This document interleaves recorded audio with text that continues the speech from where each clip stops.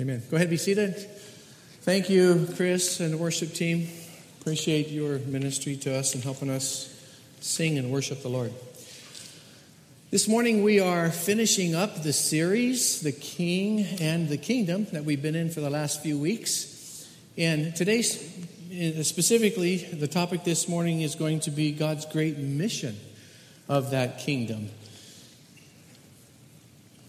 Speaking of missions, I remember growing up, one of my favorite TV shows was called The Mission Impossible.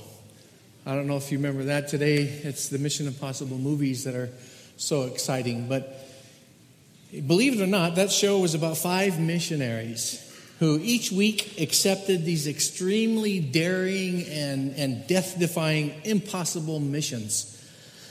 Every episode left me sitting on the edge of my seat, biting my fingernails down to the knuckles, wondering whether these 5 missionaries were going to make it out alive of exploding buildings, or a hail of bullets, or torturous dungeons, or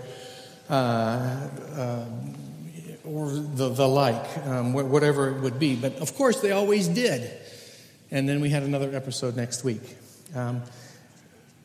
At the beginning of the TV series, in the very first episode, the very first mission, the Impossible Mission Force team leader, whose name was Dan Briggs, assembles his team of missionaries for the very first time. The mission was to recover 2 stolen nuclear warheads that are hidden away in a bank vault in Costa Rica. The thief was a rogue general by the name of Rio Dominguez, who compromised his country's national security by stealing the warheads in an attempt to put them on the black market to be sold to the highest bidder. The missionaries were Peter Graves, Peter Lupus, dating myself here, Greg Morris, Martin Landau, and Barbara Bain.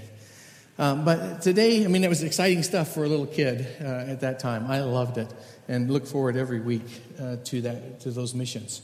This morning, we're talking about a mission of a different kind. It's found in Matthew 28. If you want to turn to your Bibles, Matthew 28, it's on page 835 in the Bible on the back of the seat there in front of you. And after Matthew had written about everything that Jesus had done and taught, he leaves us with one final thought from the lips of Jesus here in Matthew 28, 16 through 20. And we're all familiar with it. It's called the Great Commission. The Great Commission. Let's read it together. Chapter 16. First of all, let me make a comment. This paragraph that we have here is rooted in Old Testament thinking. And so in a little bit, we're going to show how it's rooted and what those roots are. But I want to just pick out a few words as we read it for you to remember. The word go in 19, and the word nations in 19, and then in verse 20, the phrase, behold, I am with you. Just remember, log those into your brain. Those are, picture, if you would, roots coming out of, actually, they're going down the other way towards the Old Testament that ties this passage with Jesus being a very well-educated Hebrew student to the Old Testament. So let's read that together. Chapter 28, verse 16. Now the 11 disciples went to Galilee, to the mountain to which Jesus had directed them. And when they saw him, they worshipped him, but some doubted. And Jesus came and said to them, all authority in heaven and on earth has been given to me. And there's the first word, go. Picture that go just driving itself back down to the Old Testament. Go, therefore, and make disciples of all nations. There's the second word with roots driving itself down back to the Old Testament. Baptizing them in the name of the Father and of the Son and of the Holy Spirit. Teaching them to observe all that I have commanded you. And now the phrase, and behold, I am with you, also roots driving back down into the Old Testament. And behold, I am with you always to the end of the age. And if you've been a Christian for any length of time, you're probably very familiar with this paragraph. It's one that we've heard over and over and over again. And we seem to always go away after reading it or hearing messages about it, that this is talking about individual Christians that are supposed to be leaving our place of home and country and family and crossing borders and going somewhere else to tell people about Jesus. That's a little portion of it. Hopefully this morning we'll fill a little bit more out and realize that this paragraph is about being a missionary. But we want to be able to answer one question right up front, is that if it is about being a missionary, then what's the mission? Just like the Mission Impossible missionaries had a mission each week that they were able to fulfill, the question is, what is God's mission for us here? And so to do that, we're going to begin at the beginning. We're going to go back and trace these roots back to Genesis. So let's do that, starting with Genesis chapter 12. God speaks to Abram, whose name he later changed to Abraham. And he says this: the Lord said to Abraham, go. That's our first root. From your country and your kindred. A lot of times I think we are taking this phrase and planting that in Matthew. But notice Jesus does not say that in Matthew. Jesus is not asking us to go anywhere, leave any country, leave any home in Matthew, right? But he is saying a form of go. Go from your country and your kindred to the land that I will show you, and I will bless you, so that you will be a blessing, and in you all the nations of the earth will be blessed. So we have go and we have nations as two root words in Genesis that we see in Matthew. What's very interesting about this is that this is the first mention of God's mission to Abraham. But about 50 years later, God says the very same thing to Abraham's son, Isaac. He says, I will establish the oath that I swore to Abraham, your father. I will bless you and multiply your offspring for my servant Abraham's sake. And in your offspring, all the nations of the earth will be blessed. Again, reiterating his great mission.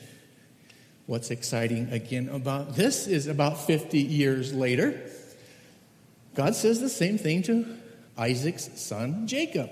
He says, I am the Lord, the God of Abraham and the God of Isaac, and in you and your offspring shall all the families of the earth be blessed. And there's our next phrase, behold, I am with you and will keep you wherever you go.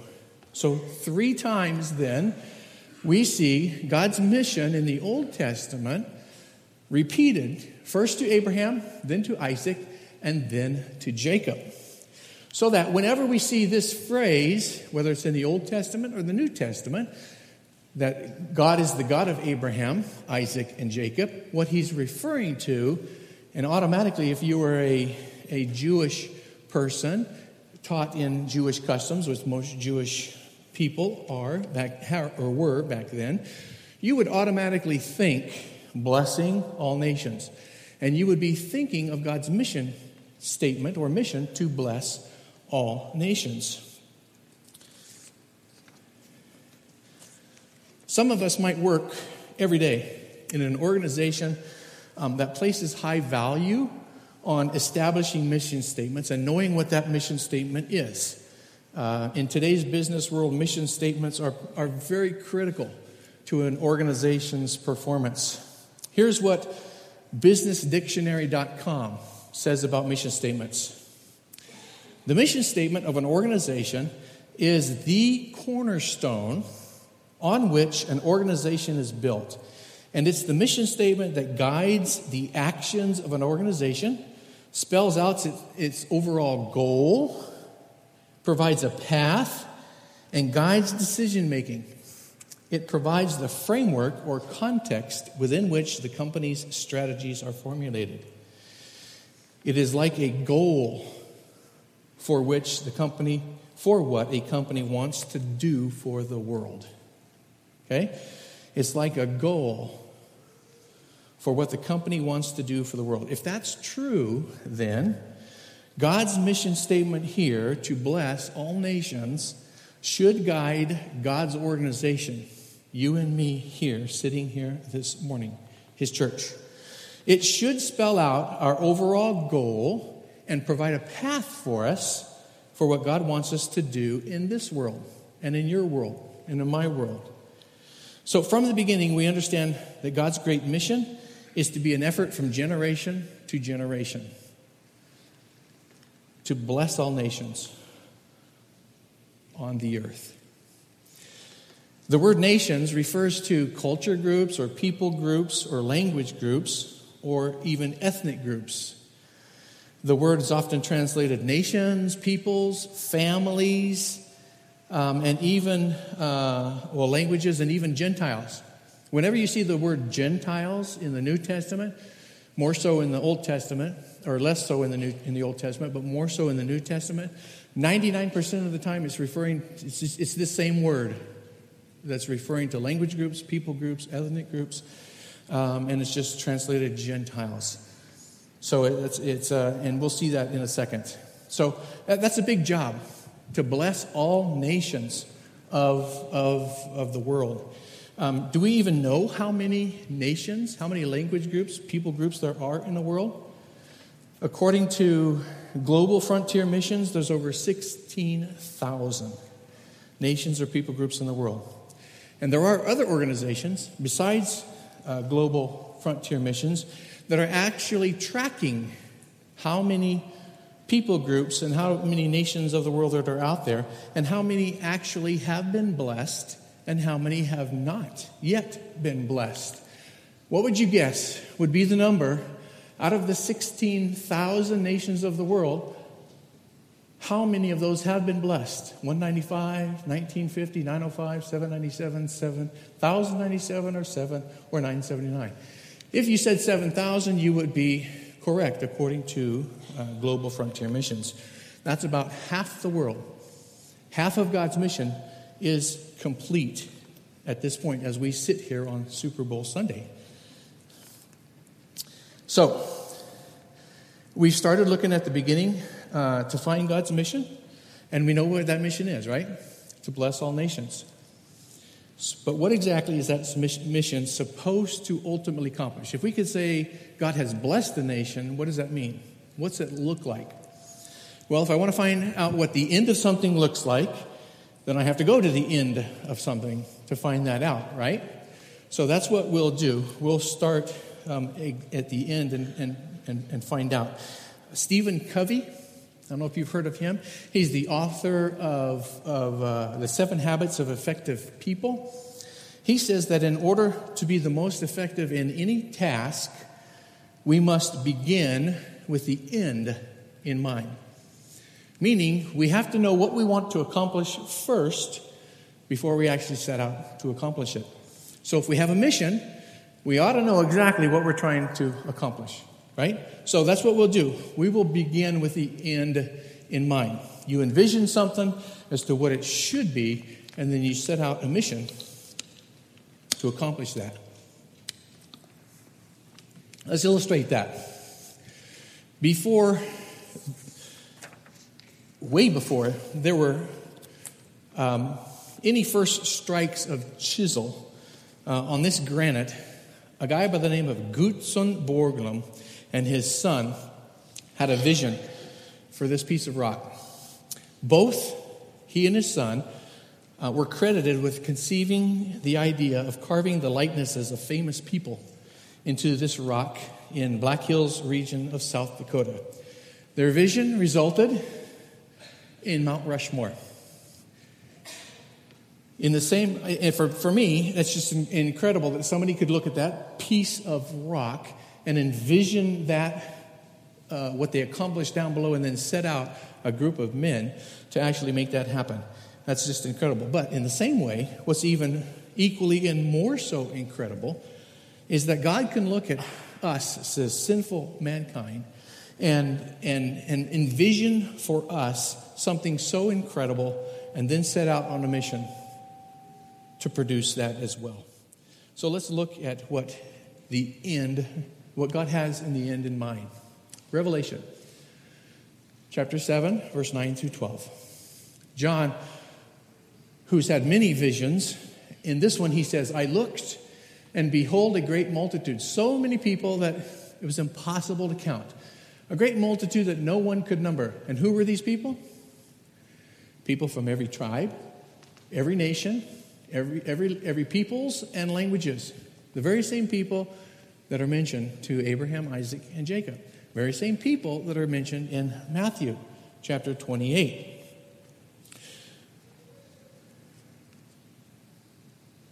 And what were these people doing? They were standing before the throne, symbolic of submission to God's authority as king, and before the Lamb, symbolic of Jesus being slain on the cross, his blood shed on behalf of us, offering forgiveness and salvation. And the people being clothed in white robes, symbolic of their sinlessness now, their holiness, their blamelessness that Jesus has accomplished. And what's not on there, if you can remember the end of that verse, all of them are doing what? Holding and waving palm leaves in act of worship to Jesus. So this great mission to bless all nations of the earth is intended to produce multitudes of overwhelmingly grateful people because they realize that they have been declared righteous by God through their faith in Jesus. Amen. That's a statement each one of us ought to think. Is that me? Am I overwhelmingly grateful for the salvation that Jesus has provided me, that it causes me in response to worship and adore him? I used to think that the mission of the church was missions. I thought that our purpose was missionary work. I used to think that my job was to convert people. But that's not what John is telling us here. The end of what God saw for all of the blessings of the nation, John Piper says it well. He says, missions is not the ultimate goal of the church. In other words, as a church, we don't exist to do missions. Even though today, at the end of this message, we're going to be sending out missionaries, we don't exist to send out missionaries. Although we must go, as this passage indicates, this passage is not about commanding us to go. John Piper says, missions is not the ultimate goal of the church. Worship is. Worship is.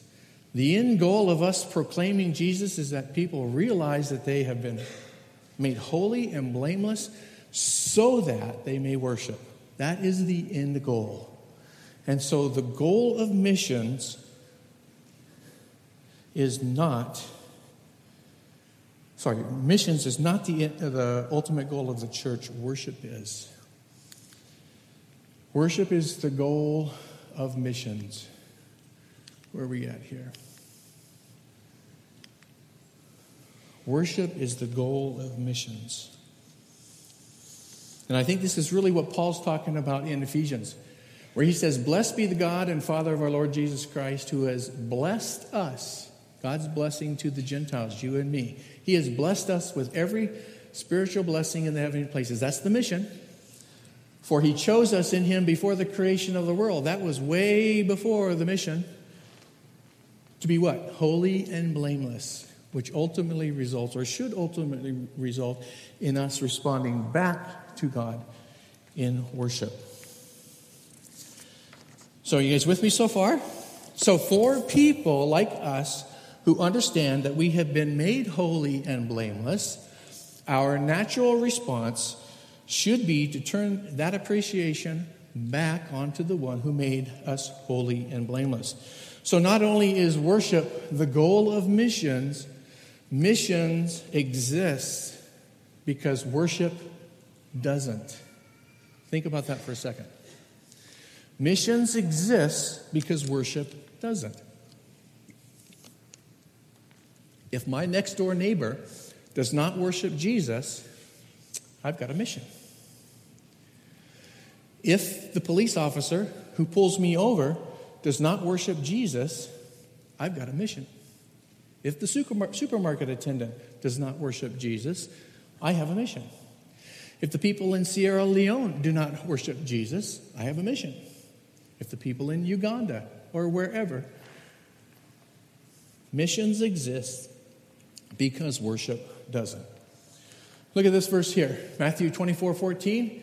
The gospel of the kingdom must be proclaimed to all nations, and then the end will come. Why must the gospel be proclaimed? Because God wants everybody to get the opportunity and have access to his forgiveness and salvation so that they can be declared holy and blameless so that they will be able to worship. That's the end goal. So the gospel must be preached first before people are able to truly worship out of a sense of gratitude. Without the gospel message first, there is no salvation. Without salvation first, there is no gratitude. Without gratitude, there is no worship.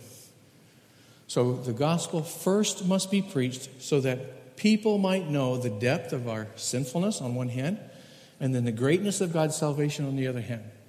Once that realization takes place, and once we realize that God has declared us righteous by our faith in him, ultimately that should result in a response back to God of adoration and worship.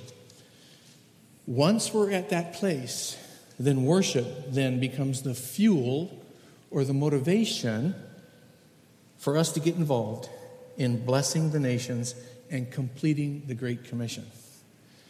Okay, having said all of that, with that background and roots from the Old Testament, we can see that God's great vision, worship, is really the heart of the Great Commission. That's the goal, that's the core, that's the end, that's where all things point. So having said all of that, let's jump back to Matthew 28 and see how that fits together.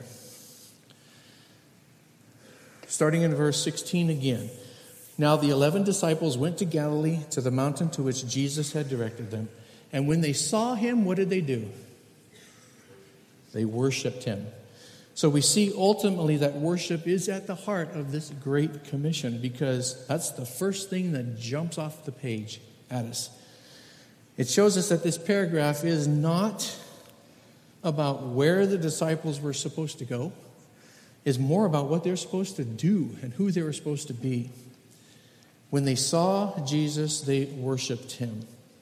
Just as those disciples were supposed to be active worshipers back then, today we identify ourselves as disciples by the same criteria. Active worshipers of Jesus. And it's striking to me that Jesus gives this command to his disciples, to disciple all nations, to bless all nations, only after he sees that they're worshiping him.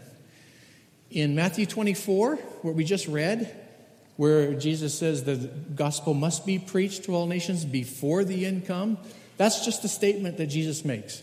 There's no command, but there's also no identifying the disciples as being worshipers of Jesus either. Only here, at the end, where Jesus sees that the disciples see him and worship him, does he now give them that responsibility to say, okay, now you got it, take it with you. Go bless you as the worshipers. Go accomplish this, worshiping me among all the nations of the world. So the Great Commission here definitely has roots in the Old Testament sense of God wanting us to worship him. Second thing to notice about the Great Commission here is really, the disciples have worshiped Jesus. That's the first thing. The second thing is that the Great Commission really is the Great Co-mission. This is God's great mission. He is now giving that mission to his church, his disciples, you and me. And so there's two ways he does that here. The first one, notice that Jesus is giving ownership to God's great mission to his disciples. He gives them He addresses them in verse 11, gives them the mission in verse 19. Sorry, I'm jumping ahead of myself. Let's go back. He's given it to the church. The disciples are 11 of them, right? Notice the S on disciple. That's important. It means that it's a plurality. Jesus spoke these words to all 11 disciples, not just one. Sometimes we get confused about that and think that because I hear these words, me, number one, I have to go because it's commanded to me personally. Not necessarily, but however, if you believe that God is speaking to you as an individual here today, then please understand that God's speaking to you in the context of all of us as a church. You as the individual, if God is speaking to you about that, will be supported by all of us. It's all of our responsibility. We will pray for you. We will finance you. We will encourage you. We will train you. And we will make sure that all the nations are blessed as we do that corporately as a church. So God is speaking to and transferring ownership of his great mission to the entire church, not to just to individuals. Second way it's a co-mission is that we are now co-partners with Jesus himself. In verse 16, he addresses the disciples. Verse 19, Jesus gives them the mission. And then in verse 20, he says, I am with you. Today is Super Bowl Sunday. We all know that, right? Unfortunately, the Seahawks didn't make it there. But they are infamous for something else. Perhaps you've heard about the Seahawk fans, how a stadium of 67,000 fans can influence the outcome of a football game. Their fans have been so influential for the team's success that they've been designated the 12th man, right? Only 11 players in football, American football, are allowed. I guess soccer too would be 11, right? Who knows soccer? American football, there's only 11 guys on the field at a time. And so, but whenever an opposing team plays at CenturyLink Field, the Seattle Seahawks home field, the fans are so loud and boisterous that they interfere with the communication of the opposing team. And because they play such a disruptive role against the opposing team, they're considered another man, the 12th man. So the Seahawks fans are so infamous of this, they've also set a Guinness Book of World Record for making the most volume that a human entity can make. And if you notice the chart here, 137.6 decibels, there's never been anything recorded higher than that humans can make. It's just below a jet takeoff at 100 meters. Just below if you were on the flight deck of an aircraft carrier. That's pretty loud. So they are very influential in being with those 11. So Jesus is here being that 12th man. And in fact, the Seahawks have been so influential, they've retired that number 12. You'll never see the number 12 on a jersey on a football player on the field anymore. You might see it flying from the Seattle Space Needle as a designation for that 12th man. Jesus here is stepping up by saying, I'm with you as the 12th man with his 11 disciples. Jesus becomes our 12th man. Wherever we go, wherever that may be, Jesus has promised to become our 12th man on the field. His presence has given us the opportunity to be fellow laborers with him. And if worship is the fuel for missions, then there is Jesus right there with us, giving us every opportunity to worship him as we go about the business of blessing all peoples. The last point that I'd like to make about the Great Commission is that there's really only one command in this paragraph.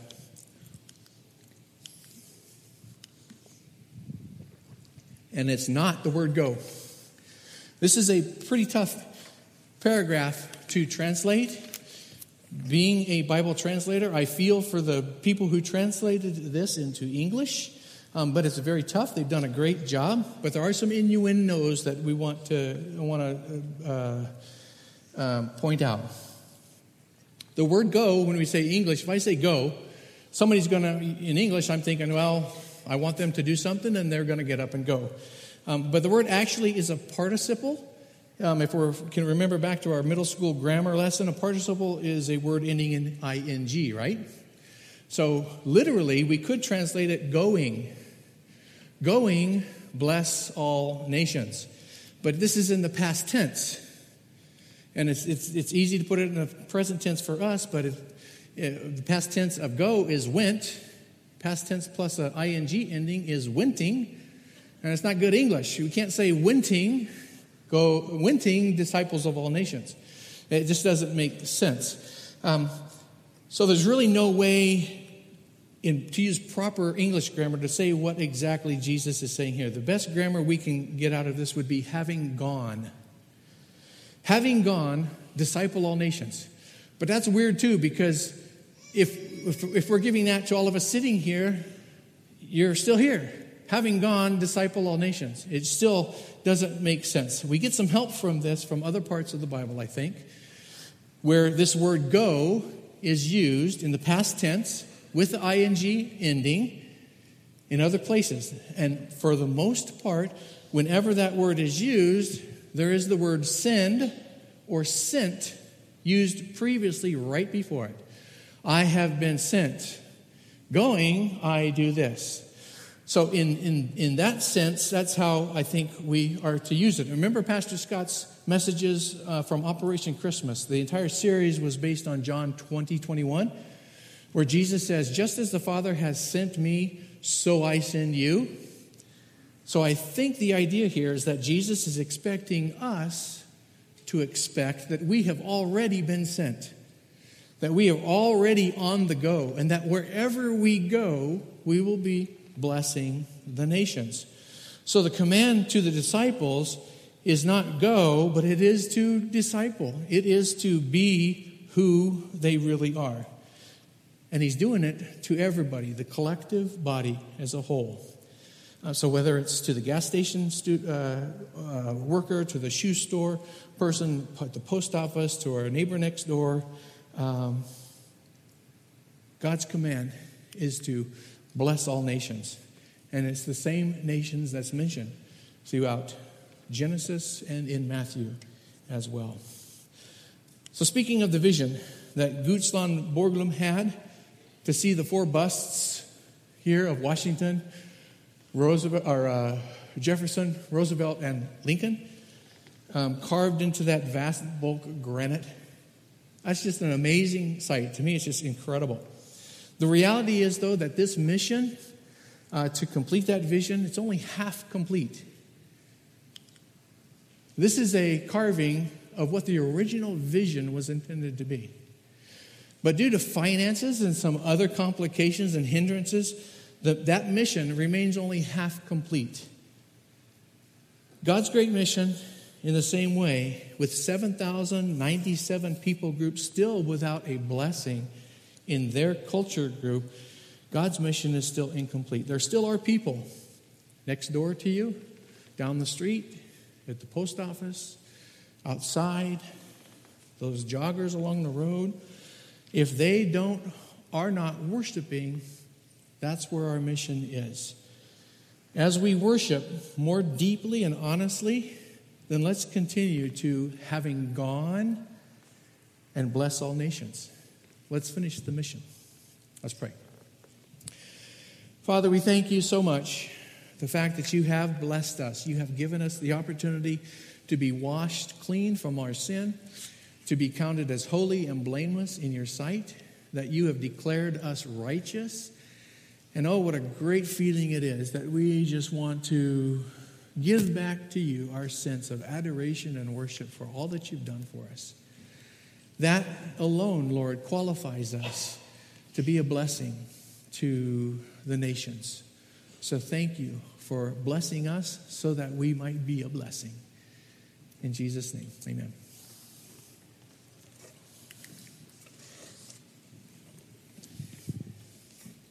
Thank you, Doug, for sharing with us today what our mission is really all about. At this time, as Pastor Scott said at the beginning of the service, we would like to pray for the mission teams that are heading out this week and next.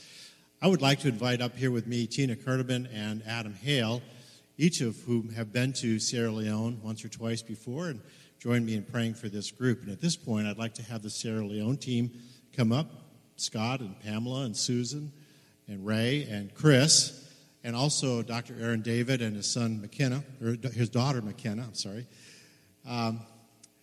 Aaron's going to be heading up the medical missions team that he had a vision for, having been before, a vision to go to Uganda and provide services to folks that are in need in Uganda. So I'm going to start off praying for the Uganda team, represented here by McKenna and Aaron. And McKenna, your first trip overseas with your dad, so exciting to hear about that. And then I'll turn it over to the others. Heavenly Father, would you stand with me, please, as we pray? Heavenly Father, we hear what Doug preached this morning and say that we do desire to worship you in all that we do. And Lord, we pray your blessing on the medical missions team that is heading out in a week and a half. And Lord, by that blessing, we pray specifically that your hand is with them, that you would guide them, you would carry them, you would help them through the difficult parts of the journey. Lord, that you would bless them. And Lord, more than anything, that they would give you praise through all of that. And as they meet people who are in need of medical attention, Lord, that they would give you praise for those people. And Lord, that they would share and be ambassadors for your love and grace and mercy for them. And Lord, for the people that they're going to minister to, that they also would turn praise to you rather than even the doctors and nurses and the volunteers, Lord, that they would give you praise and worship, Lord, for what they're going to experience. So we pray blessing, we pray safety, we pray just the excitement of what you're about to do. We just look forward to hearing your work at hand. We just lift them up to you in Jesus' name. Father, I just thank you for the opportunity that this team has to go to Sierra Leone. I thank you for the relationship that has been developed between Willamette Community Church and Willamette Community Church Moyamba. I pray, Father, that if there's fear or apprehension about this trip, that you would just go before them. You would give them confidence that you have mapped out every detail of this trip. They've answered your call on their hearts for a reason, and I just pray that you would unfold for them what that reason is for each one in particular.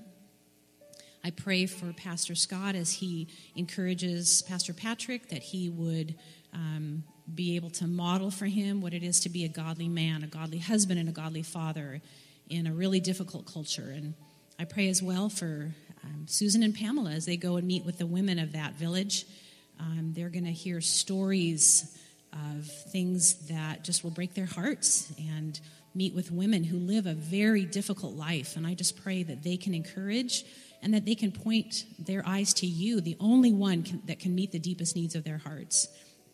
I pray that we as a church, Father, would really take it seriously to commit to pray for them for every step of this trip, that you would give them safety as they travel, that you would give them health as they encounter a really different climate and really different food, that in every part of this journey they will feel your presence, Lord.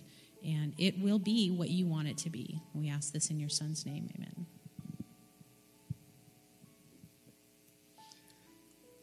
God, I just thank you that you've blessed us so that we could be a blessing. I thank you that we have the ability to go and send a team to Africa, to Sierra Leone and Uganda, that we can be an encouragement to them, that they get to be blessed, this team, as they go and worship as one body, both from Africa and from America. God, I just pray that you would just ground both teams in your truths, that they know that you go before them. You were the same yesterday, today, and tomorrow, that you don't change, that you hold all things in your hand. I just thank you for the people that get to go. Thank you for the people that get to stay behind, that we get to partner with them through prayer and experience things through them. Thank you for your great mysteries. And thank you for your love.